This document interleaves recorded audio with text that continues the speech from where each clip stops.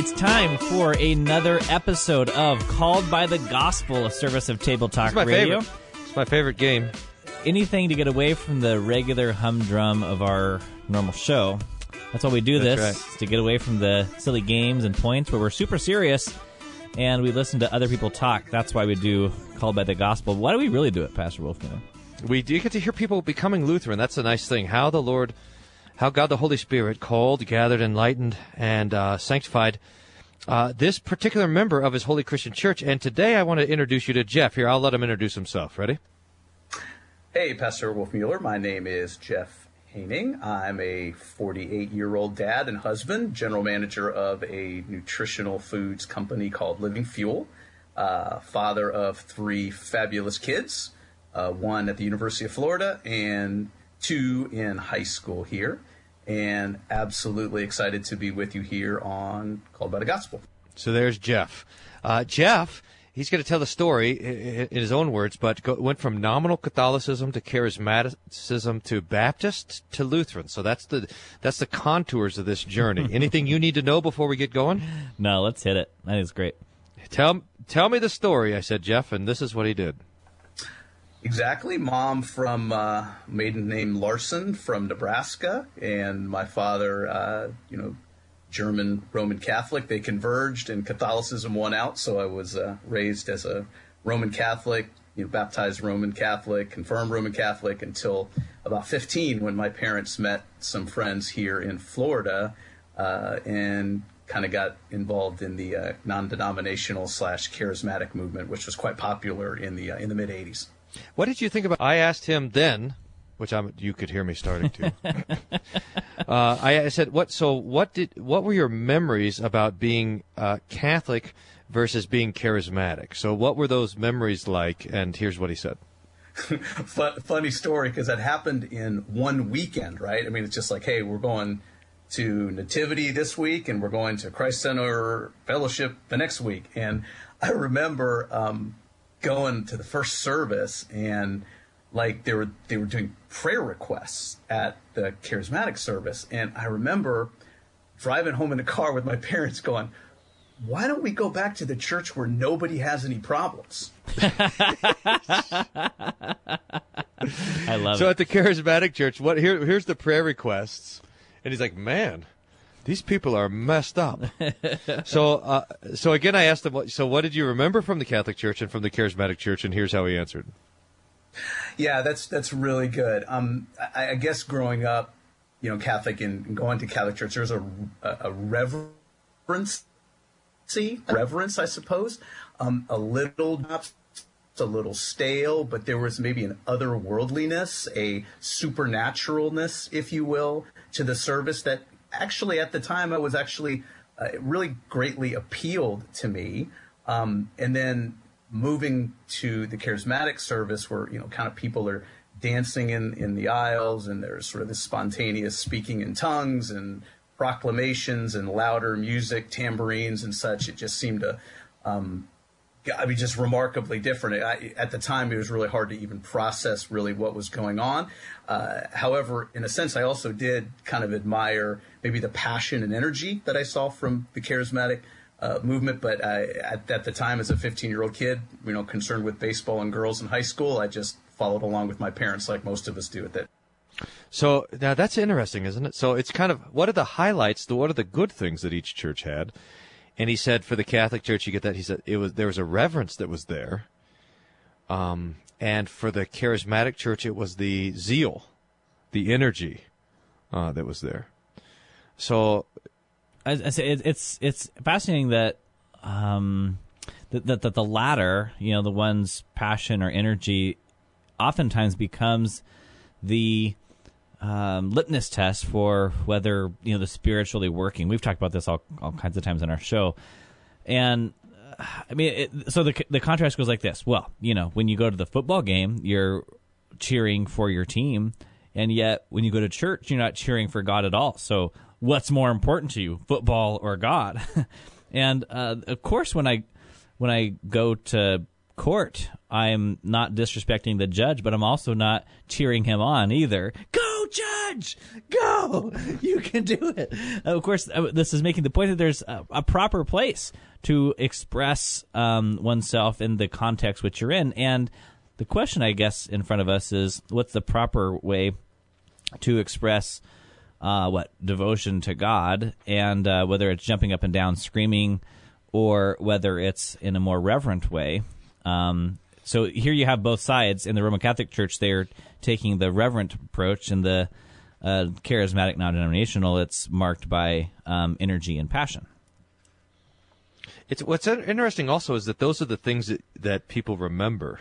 Yeah. That's just it's frustrating, but important for us to remember this too, is that when people leave church, what they remember is the tone of the place. Mm-hmm. You would like to know that they would say, well, we remember the doctrine, but the first impression is not the doctrine. It's the first impression that people get of any. It's going to be the color, the tone, the energy, or the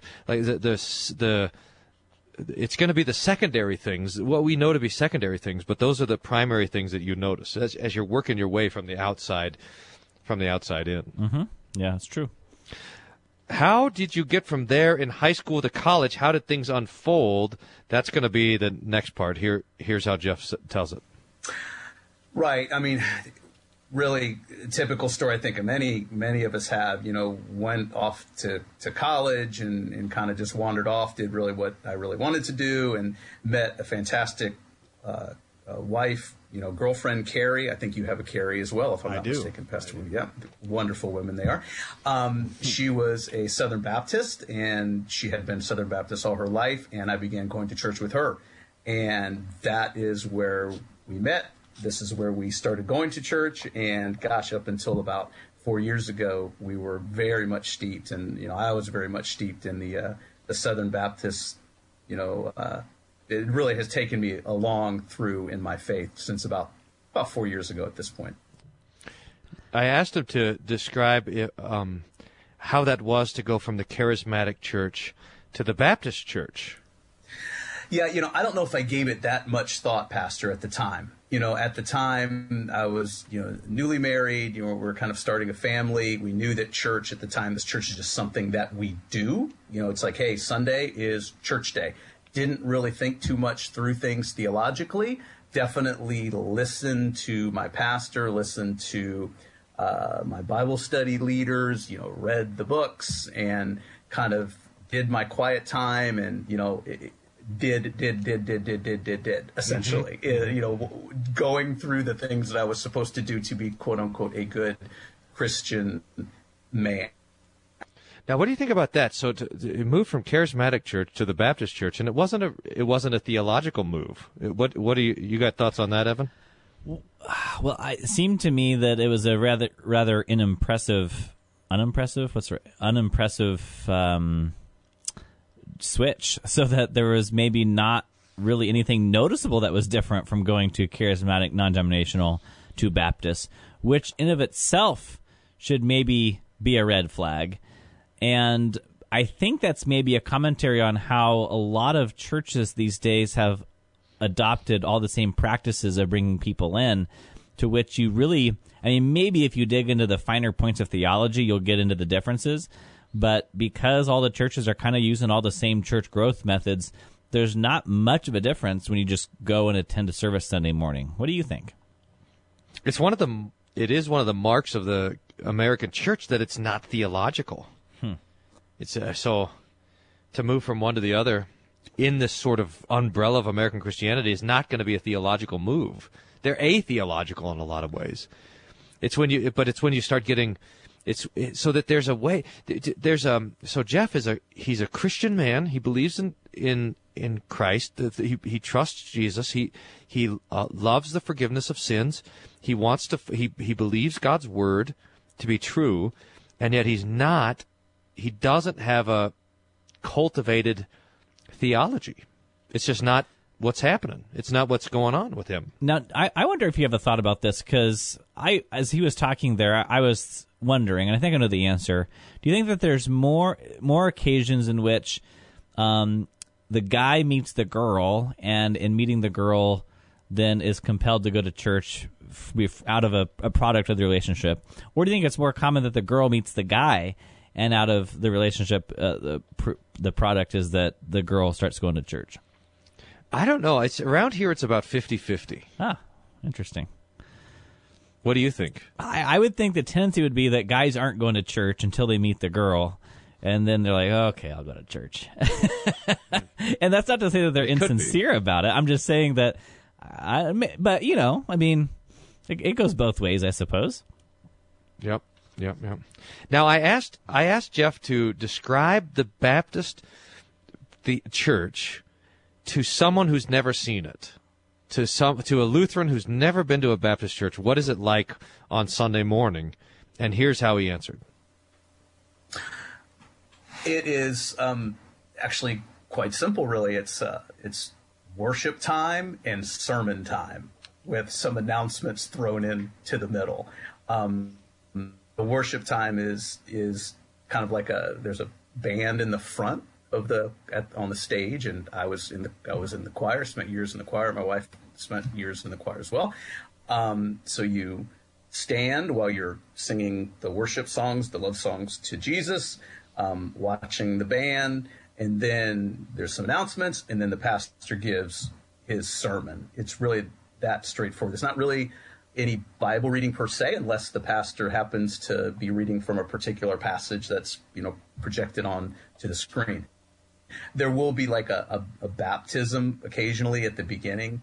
Someone that has been through sort of baptism class and knows what they're doing. And things that the phrases that, gosh, I kept hearing all the time was, here's this liturgical person coming up to be baptized. And I remember a pastor saying, he's getting his baptism on the right side of his salvation. What do you think about that? Here's a Catholic, a Lutheran, or a Presbyterian, and now they're coming up to be rebaptized, and they're getting baptism on the right side of salvation. Right. So before, they were baptized on the other side of conversion. So before you became a Christian, you were baptized, which probably doesn't count.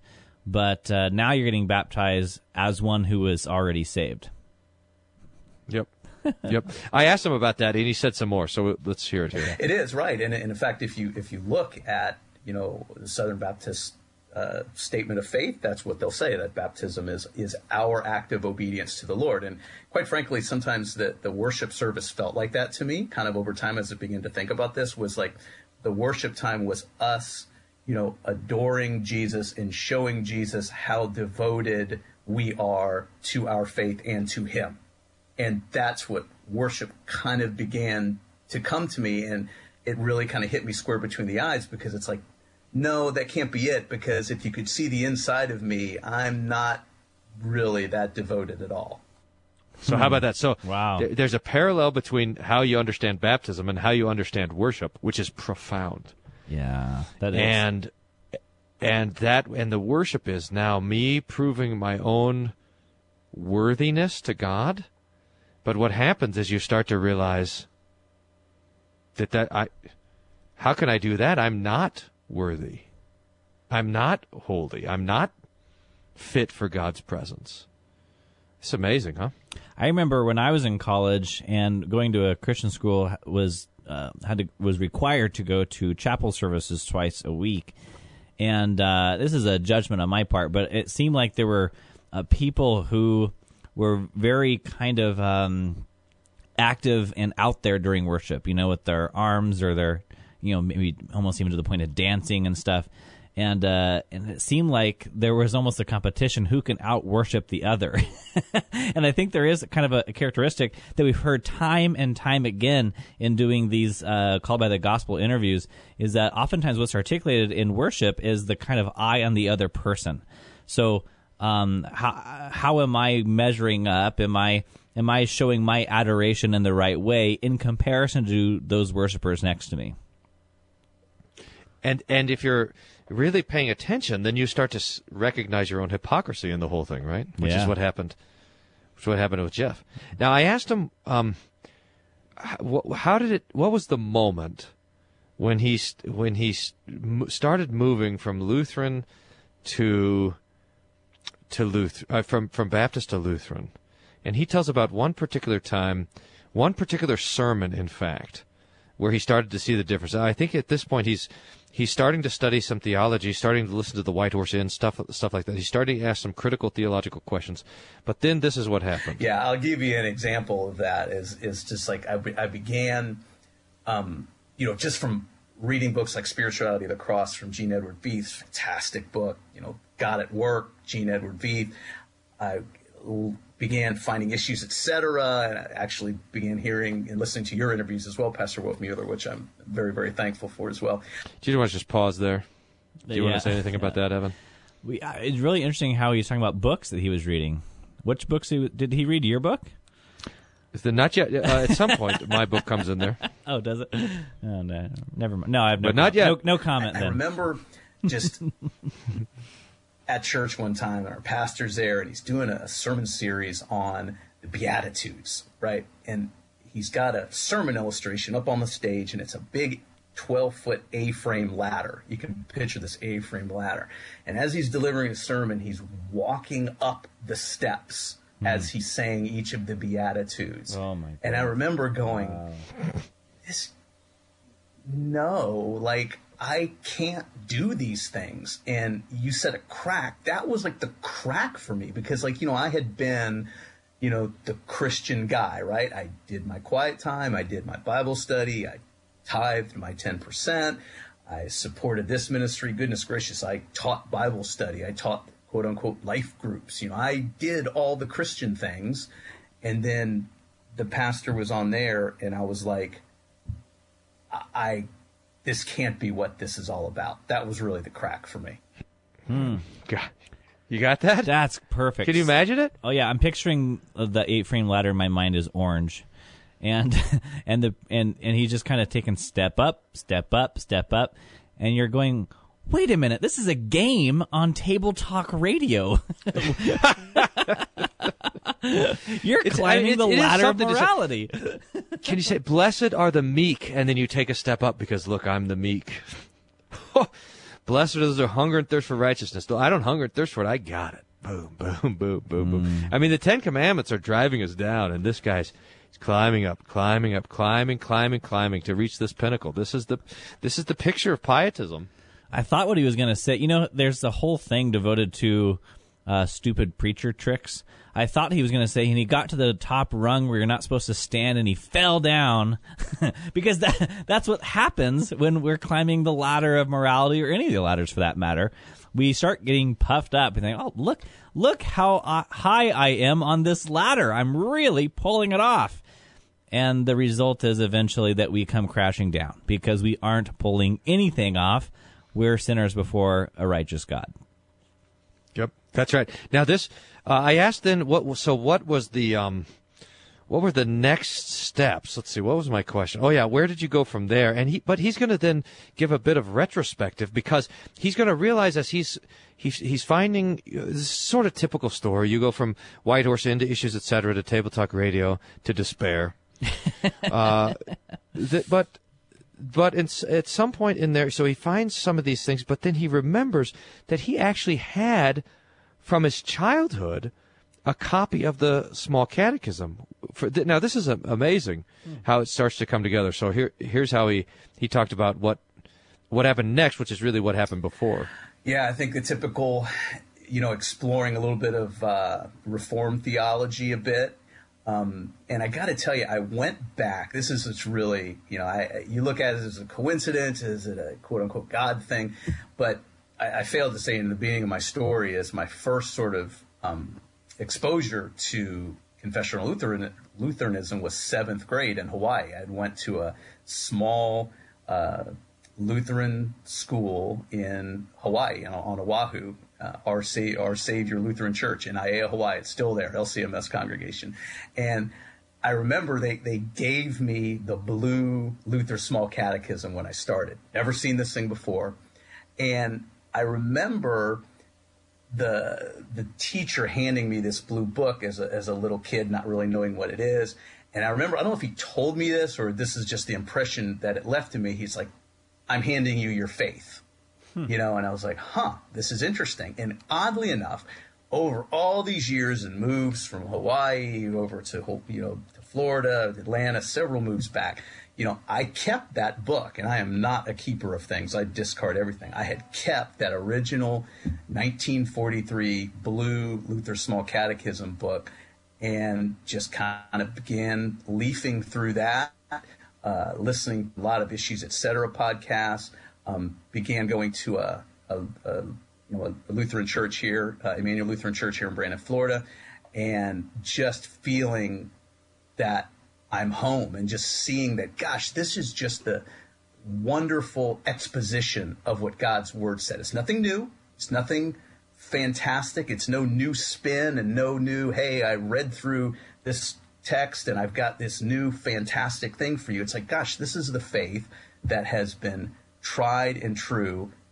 for 2,000 years. And that history just really struck me, and it was wonderful. One thing I'll tell you that was great as well is the Lord's Supper has been just absolutely monumental for me in my conversion into confessional Lutheranism. I remember going to Emmanuel Lutheran Church on my first day at this church and seeing the altar, which is, of course, very unusual because I'm used to the praise band being on the front and the choir's in the back. Quite interesting. Why is it in the back? Oh, because we're all joining in worship of the Lord toward the front, not people singing to us. So anyway, but and I can send you a photo of this. It's pretty remarkable. And they do this each Sunday. But on the altar, when they have the chalice and all the elements for the Lord's Supper, they have a sheet over it. I'm sure there's a fancy Latin word for it. But when you look at it, it looks like a body. I mean, it literally looks like there is a dead body on the altar covered by a sheet. And I just remember seeing that visually and having that impact me going, wow, this is actually really what that is. And that was a wonderful turning point for me as well. What do you think about that? Would that be called the pall? The pall? No. Is it? I can't remember. The pall is what goes over the casket. I know that, but linen. Yeah, the altar linen. I can't remember. The altar linen. It might be. I'm thinking. Well, I hate talking about this when everybody who's screaming at whatever they listen to their podcast on. I was thinking that the one that goes directly over the chalice though was also called a pall, but I could be wrong. Might be. I don't know. But then I never know those things. I never remember them on purpose just to be obnoxious to all the guys that think that that's so fantastically important. Anyway, the point though is that there was an immediate difference as he walked in. The first thing was the choir's not in the front, the choir's in the back, and that there's something center here that catches his attention. That is the vessels, the preparation for the Lord's Supper. So. I mean, I think you were talking about things that immediately catch our attention being secondary, but there are things that we can do within the service and that speak to what we believe. The reason that the choir isn't in the front and is in the back instead is because church is not about putting talent on display, but it is about praising God and singing forth his songs. And that is done not by putting people up front, by enhancing the worship service by bringing music up from the back. That's right. If you want to show off, you got to get your own podcast. Now, one of the themes that's running through here is that there's this connection between what you believe about the sacraments and how you worship, and that is important. Mm-hmm. So what you believe about the efficacy of the Word, that is the power of God's Word to convert versus God's Word needing our own help to deliver its goodness, etc. If the efficacy of the Word and that the sacraments are the means of grace, that's gonna really change the way that our worship looks. And it's going to change it from the contemporary band up front to have the emotional story, the emotional ride given, versus the one that extols the Word and lets the Word and the sacrament stand on its own. Now, this is important for all of us to remember: is that that the way that we worship is a confession. That's the point there. Mm-hmm. Yeah, good. I asked Jeff if the doctrines of baptism and the Lord's Supper were hard, because that's a sticky point for a lot of people. And he said, surprisingly not that difficult, because why? It's what the Bible says. I remember hearing, I don't know, it was a podcast or something where Dr. Rosenblatt said, go look up in the Bible all the mentions in the New Testament of baptism. Just go look them up. Don't listen to me, but just go look them up in the Bible. And you're going to conclude that this is not an act of obedience. There is something supernatural going on, and sins are forgiven, and grace is bestowed to us through water and the Word. So and I read the Bible my whole life, right? And the idea is it almost doesn't need interpretation, Pastor Wolfmueller. It's right there in black and white, preserved for us through the providence of God. So quite surprisingly, both the Lord's Supper and Holy Baptism, it really wasn't a very difficult transition for me when I just let the black and white words on the page, sing to my heart. It was wonderful. What do you think about that? Well, I you believe it? I agree. Yeah. I agree with you that oftentimes baptism is one of the last things to fall, particularly infant baptism, because what you have in infant baptism is someone who can do nothing and the claim that this person is saved. Now, that will test your theology to see if you really believe in sola fide or not. A little baby that can't do anything is being gifted the gift of salvation. But I hear this, though, a lot with the Lord's Supper, that someone coming in doesn't really have a hard time comprehending the Lord's Supper, though we think that it might. And I think the reason for this is that in a lot of churches, though they formally, in their statement of beliefs and whatever else, deny the real presence in the Lord's Supper, they'll say, oh, this is just symbolic. They might, in their church services, still contain the Word of God. So the pastor's up there, he's still saying the words, this is my body, this is my blood. And then in their statement of belief, but we don't really believe it's the body and blood of Christ.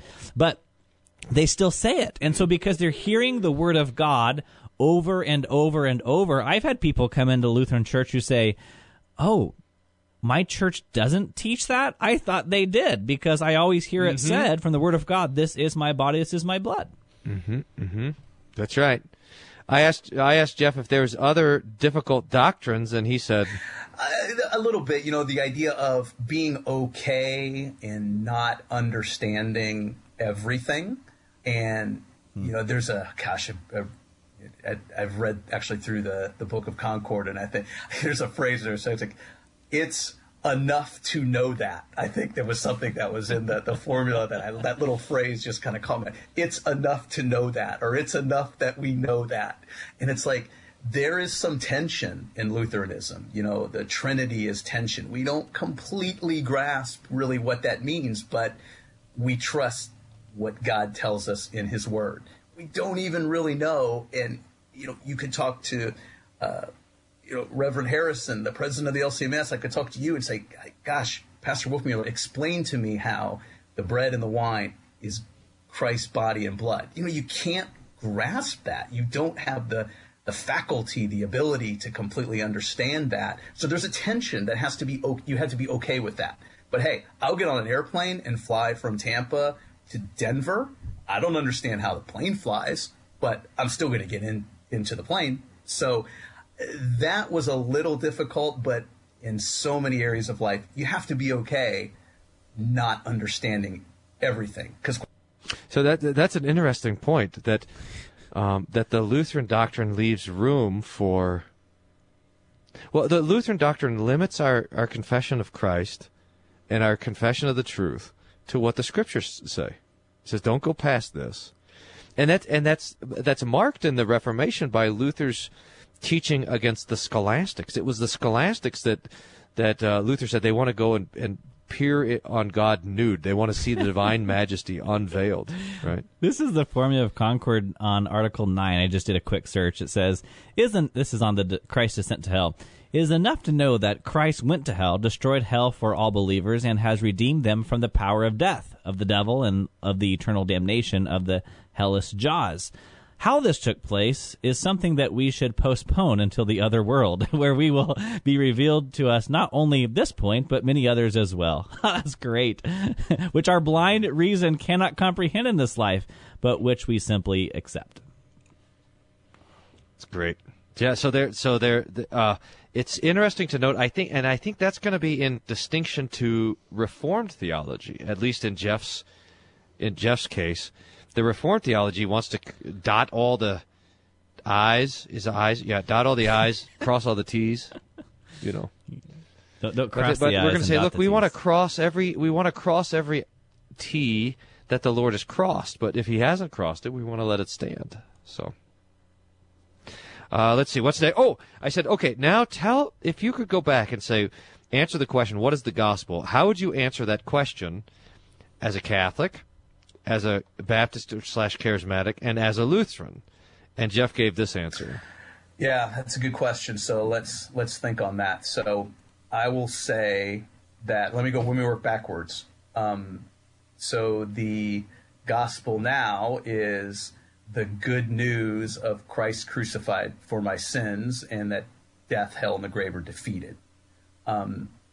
Backwards, back in time as a Baptist, the gospel is living the life that God would have me to live.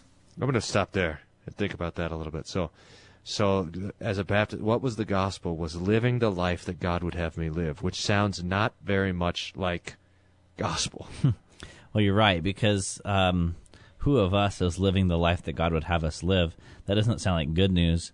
Although oftentimes the way it's brought out is the good news is that God has a better life for you. You know how sometimes we make this point sometimes that there's kind of a natural law built into the universe in which we live, and so that the Ten Commandments have particular cause and effects that go well with us. So, I mean, we could look at the fourth commandment. The fourth commandment is the first one with a promise: "It'll go well with you, live a long life." But for a lot of people, maybe the Baptists, that's all there is to this life. So that instead of talking about sin, I think not of the Baptists here. I think of how Joel Osteen will hardly ever talk about sin. But if he does talk about sin, it's that God has a better life for you to live. Right? And so if you would live the way that God wants you to live, boy, life could be so much better. But in what extent do you take that? Okay, I could be, more loving to my neighbors. I'm kind of a jerk actually sometimes. So maybe my life would be better if I wasn't such a jerk all the time. But what about my thoughts? What about my impulses? What about my actions? What about the words I say? I mean, you have to, if you're going to just play the game, I'm living the life that God wants me to live, you have to only look at part of your life, because if you look at everything, you're depressed. Mm-hmm. Mm-hmm. Yeah, I think he's got a couple more things, and then he's got a Catholic answer, too. And quite frankly, as a Catholic, I didn't even know the gospel was the reading that the priest did on Sunday. Mm-hmm. Sure. I'm sure I was taught more than that when I was a little kid, but that's what gospel meant as a Catholic. But that was big, though. That idea of gospel was really, really big, because gospel it's good news, right? It's not here's a life that you're supposed to lead. You lead this particular life. You do these things. You do this, you do that, you don't do this, you don't do that, you certainly don't do that, you do this, you do a little bit of this, you definitely do this every day, you give this much. All of these do's, right, this checklist, as opposed to what's already been done for you. And wow, now look at the freedom that you get to live in as a Christian. I mean, what a huge difference that is, and the freedom that bestows. Just praise be to God. How beautiful. That's great. Wonderful. I asked him what the most I saw a couple more questions. I asked what was the most helpful stuff in this whole transition, and here's how he answered. Really, it was meeting with my pastor. This is a great answer, by the way. Here at Emmanuel Lutheran Church is absolutely fantastic, which is great, because anytime you can talk to your pastor about theological matters, it's like their sweet spot. I mean, it's in their wheelhouse. They love it. And he was always willing to speak with me. The resources like Issues Etc., Table Talk Podcast, there's so many great podcasts. What, did you hear that? Table Talk? Podcasts that are out there. mumbled that one more than the rest. Yeah, he didn't want to really admit it. Should we go back and slow it down? Right. There's so many great things. Issues that said, we should go and amplify it, slow it down a little bit. Have been invaluable, and book recommendations are terrific. And then I think just Pastor Wolfmueller, just reading the Bible and just looking at what it says and not interpreting per se, but what does it say? What does the Bible say baptism does? What does the Bible say the gospel is? And almost not overthinking a lot of things and not relying on perhaps the interpretation of people with brand new, exciting ideas about the text, but what do the church fathers, what do people 500 years ago have to say about this particular text? And kind of simplifying things in that regard. This is great because the Lutheran doctrine, if it's not the simplicity of Christ, if it's not sola scriptura, then it's not anything. So he says, well, how do you get to be Lutheran? Well, you should read the Bible and just let it say what it says. Right. That's how to end up as a Lutheran. Well, I think this came up in our previous interviews too. I mean, there's something about this, but as people are trained in other churches, that they have to take the words of the Bible, and then they have to get to the meaning or the interpretation that they have, and there's at least a step or two between those two things, and so and I wonder why can't people just read the Bible? I mean, this is your point that you make all the time. If a Bible drops out of an airplane, that happened, by the way, one time. Did I ever tell you that story? Mm-mm. I flew home. A buddy of mine was a pilot in college, and he flew me home from Kansas to eastern Colorado for the weekend, and with some other people too. And on the flight back, the cargo door opened in the back, and someone in our party, their Bible fell out of the plane. And so I'm picturing like this farmer in the middle of like western Kansas hoeing in the field, and all of a sudden this Bible drops down right in front of him. Like, that'd be a sign. It turns out it fell off onto the runway, so they got it from the airport later. But anyway, but your point is, if someone just got the Bible on a deserted island and just read it and believed it, they would be Lutheran. So why does that happen all the time? And I think the reason is that the flesh clings to the law, and the gospel is a foreign concept. So when we read the Bible, we're predispositioned to cling to those law passages and try to use them for our own righteousness, and we don't cling or gravitate to the gospel. You made the point before how when you went back to find the verses that were underlined before you became a Lutheran, what were the passages that were underlined? Mm-hmm. All law. All law.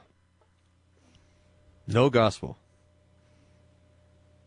It's amazing. Hello? Yeah, it's amazing. I mean, oh, yeah. That's just an example to the point that I'm at. I mean, I think what is that thing? That thing I always forget, that we're predispositioned to gravitate to the law. The opinio legis? Yeah, that's the one. So if I always forget that too. If we start out thinking that there's laws that I got to do to get to heaven, and then someone says, "Hey, this is God's word," and we just pick it up and read it, we're likely going to go look for the things to do rather than the promises of God. I think that's what's going on with this whole thing. Mm-hmm. Nope, you're 100% right. Here, I add one last question, and it is: what would you say to someone who's in the same spot? They're working on. They want to be theological. They want to be orthodox. They want to follow the Bible, but they find themselves. Maybe they're studying theology. They don't know which way. They're still in the evangelical church. They're trying to sort out up and down. Here's what Jeff said.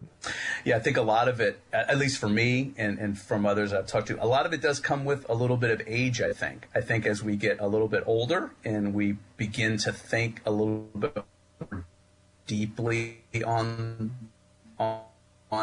certain things, maybe even when our passenger is kind of an evangelical church, when they're wearing cooler clothes than we have, type of thing. I would say look at certain podcasts, look at Issues, Etc., which is an absolutely terrific resource by the LCMS Church. Read Luther's Small Catechism. I mean, that is the number one, you mentioned book recommendation, the number one recommendation. It's 22 pages long and lays out the faith in such a beautiful way. And see what you disagree with. And you may discover that you don't disagree with hardly anything in that, which is a beautiful exposition of what the Bible says. There you go. So go to the Small Catechism. It's fantastic. I like the way they set that up. I mean, we see that as people come to like an adult instruction class and we go through the Small Catechism. I'm likely not going to have a lot of disagreements, no matter where people are coming from. If they're coming from within within the Christian church somewhere else, I'm not going to have a lot of issues going through the Ten Commandments, the Apostles' Creed, the Lord's Prayer. It's only when we get to baptism, confession, that we'll start having some of those discussions. But the way he put it, just read through it and see what you disagree with. And he's probably right. There's probably not too much that a person's going to disagree with from the Small Catechism. Nope, that's right. I mean, what can you disagree with from the Small Catechism? Not if you've got the scriptures. Mm-hmm. Yep, good. Well, there you go. So that's Jeff's story. So I've given it the whole thing. I want to know what you think now about it all. Oh, as a whole, well, I think it's a fascinating passage, a journey, if you will. I think that. What was probably most interesting to me in this whole story was the switch from non-denominational charismatic church to Baptist church. That was an easy transition. In other words, there was nothing that was real significantly different, because theologically we would step back and say those two church bodies are there's huge differences between those two church bodies. But in practice, there wasn't a whole lot. So we're talking here about like what goes on Sunday morning. As I walk into the church building and I witness what goes on for a worship service, there wasn't much of a difference between his non-denominational charismatic church and the Baptist church. But then when he went into the Lutheran church, just walking in, seeing what happened Sunday morning, there were stark differences. Reverence. There was, that looks like we're going to be receiving Christ's body and blood later. The choir is in a different position than what I'm used to. So that just from minutes into the door, there's remarkable changes in contrast to what happened in the past. And that speaks to the theology. Mm-hmm. That's right. And what about getting there? What about the story to get there? You got thoughts on that? As far as the ways he bumped into this, or? Yeah. So let's see. If I remember, it started with like books and podcasts. Is that where he first bumped into this? Yeah. Probably started. But it started this way. So there's a seriousness. I think this is important. A seriousness that he treated the Bible. But what happened is he started to get older and he started to ask questions about what does the Bible teach. There's a transition from asking what is the Bible telling me to do to what is the Bible teaching me that's true. Mm-hmm. And when you start asking that question, now you're like, hey, wait a minute, because the Bible is doing, it's revealing the truth, especially of my own sinfulness. And now the pastor's sitting there telling me these are the things I have to do. So you become a curiosity with theology, and then that led to podcasts, looking around for certain things, finding books, and then eventually, once you're on that theological track, you end up at the Lutheran Church. Well, I think the thing that has to happen in that process, though, is that you start to you start thinking differently theologically about things, as you mentioned, going from things to do to things to believe, truths to hold to. But then the necessary step that has to take place is that you have to press that new way of thinking into your current situation. For his case, it was the pastor who had the A-frame ladder on the stage, and he's already thinking, all right, what are the promises? What are the things that God has done for me that I take comfort in? And then the preacher's up there saying, hey, here are the Beatitudes. You're climbing your way to heaven. And there's this realization that people oftentimes have, what I'm used to, what I attend on a regular basis does not compute with the new way I'm thinking theologically. That's right. It's fantastic. And then there's a matter of comfort in there as well. So Jeff, remember how he was describing the differences between the gospel? Now that I think is where the whole thing is key, because what was the good news for him before? It was simply what I'm supposed to do, how I'm supposed to live, what God's will is for me, and so forth. Remember? And then he says, now I heard something different, something very different. And that different thing is what Christ has in fact done for me. Yeah. Yeah, that's right. I mean, that's the thing that I think we hear the most often as we do these interviews, is it's a shift. What am I supposed to do for God versus what is God in Christ done for me? And that's the whole boiled down difference. And it's not even that other churches reject the notion. It's not like churches are out there with their church sign saying we reject the gospel. But what we're focusing on week after week, what we come back to in our preaching time after time, is not what Christ has done for you. It's what you do for God. And that's what's going to leave people in either pride or despair. It's amazing, just absolutely amazing to me that's what goes for the gospel. That's what I mean. As if Jesus did not intend to bless his people with his comfort. It's only it's the gospels. This is the worst thing about American Christianity. The gospel's for the unbeliever, now for the Christian. It's all law. Mm-hmm. It's just terrible. Yeah. Well, that was a good one. Hey, I appreciate it. Thanks to Jeff for giving us that interview, for telling the story, and thanks for everyone who's listening. If you have a similar story, let us know. Send an email to Evan. He checks the email. If you want to tell your story, let us know. We'll try to arrange some more of these interviews. And if this is where you are, remember that Jesus wants you to know that your sins are forgiven.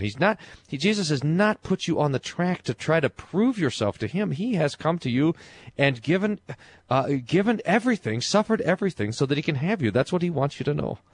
That's what he wants you to have. That's a confidence in which he wants you to live and to die. And so we want to live and die in that confidence, and may God grant it. Okay. Amen.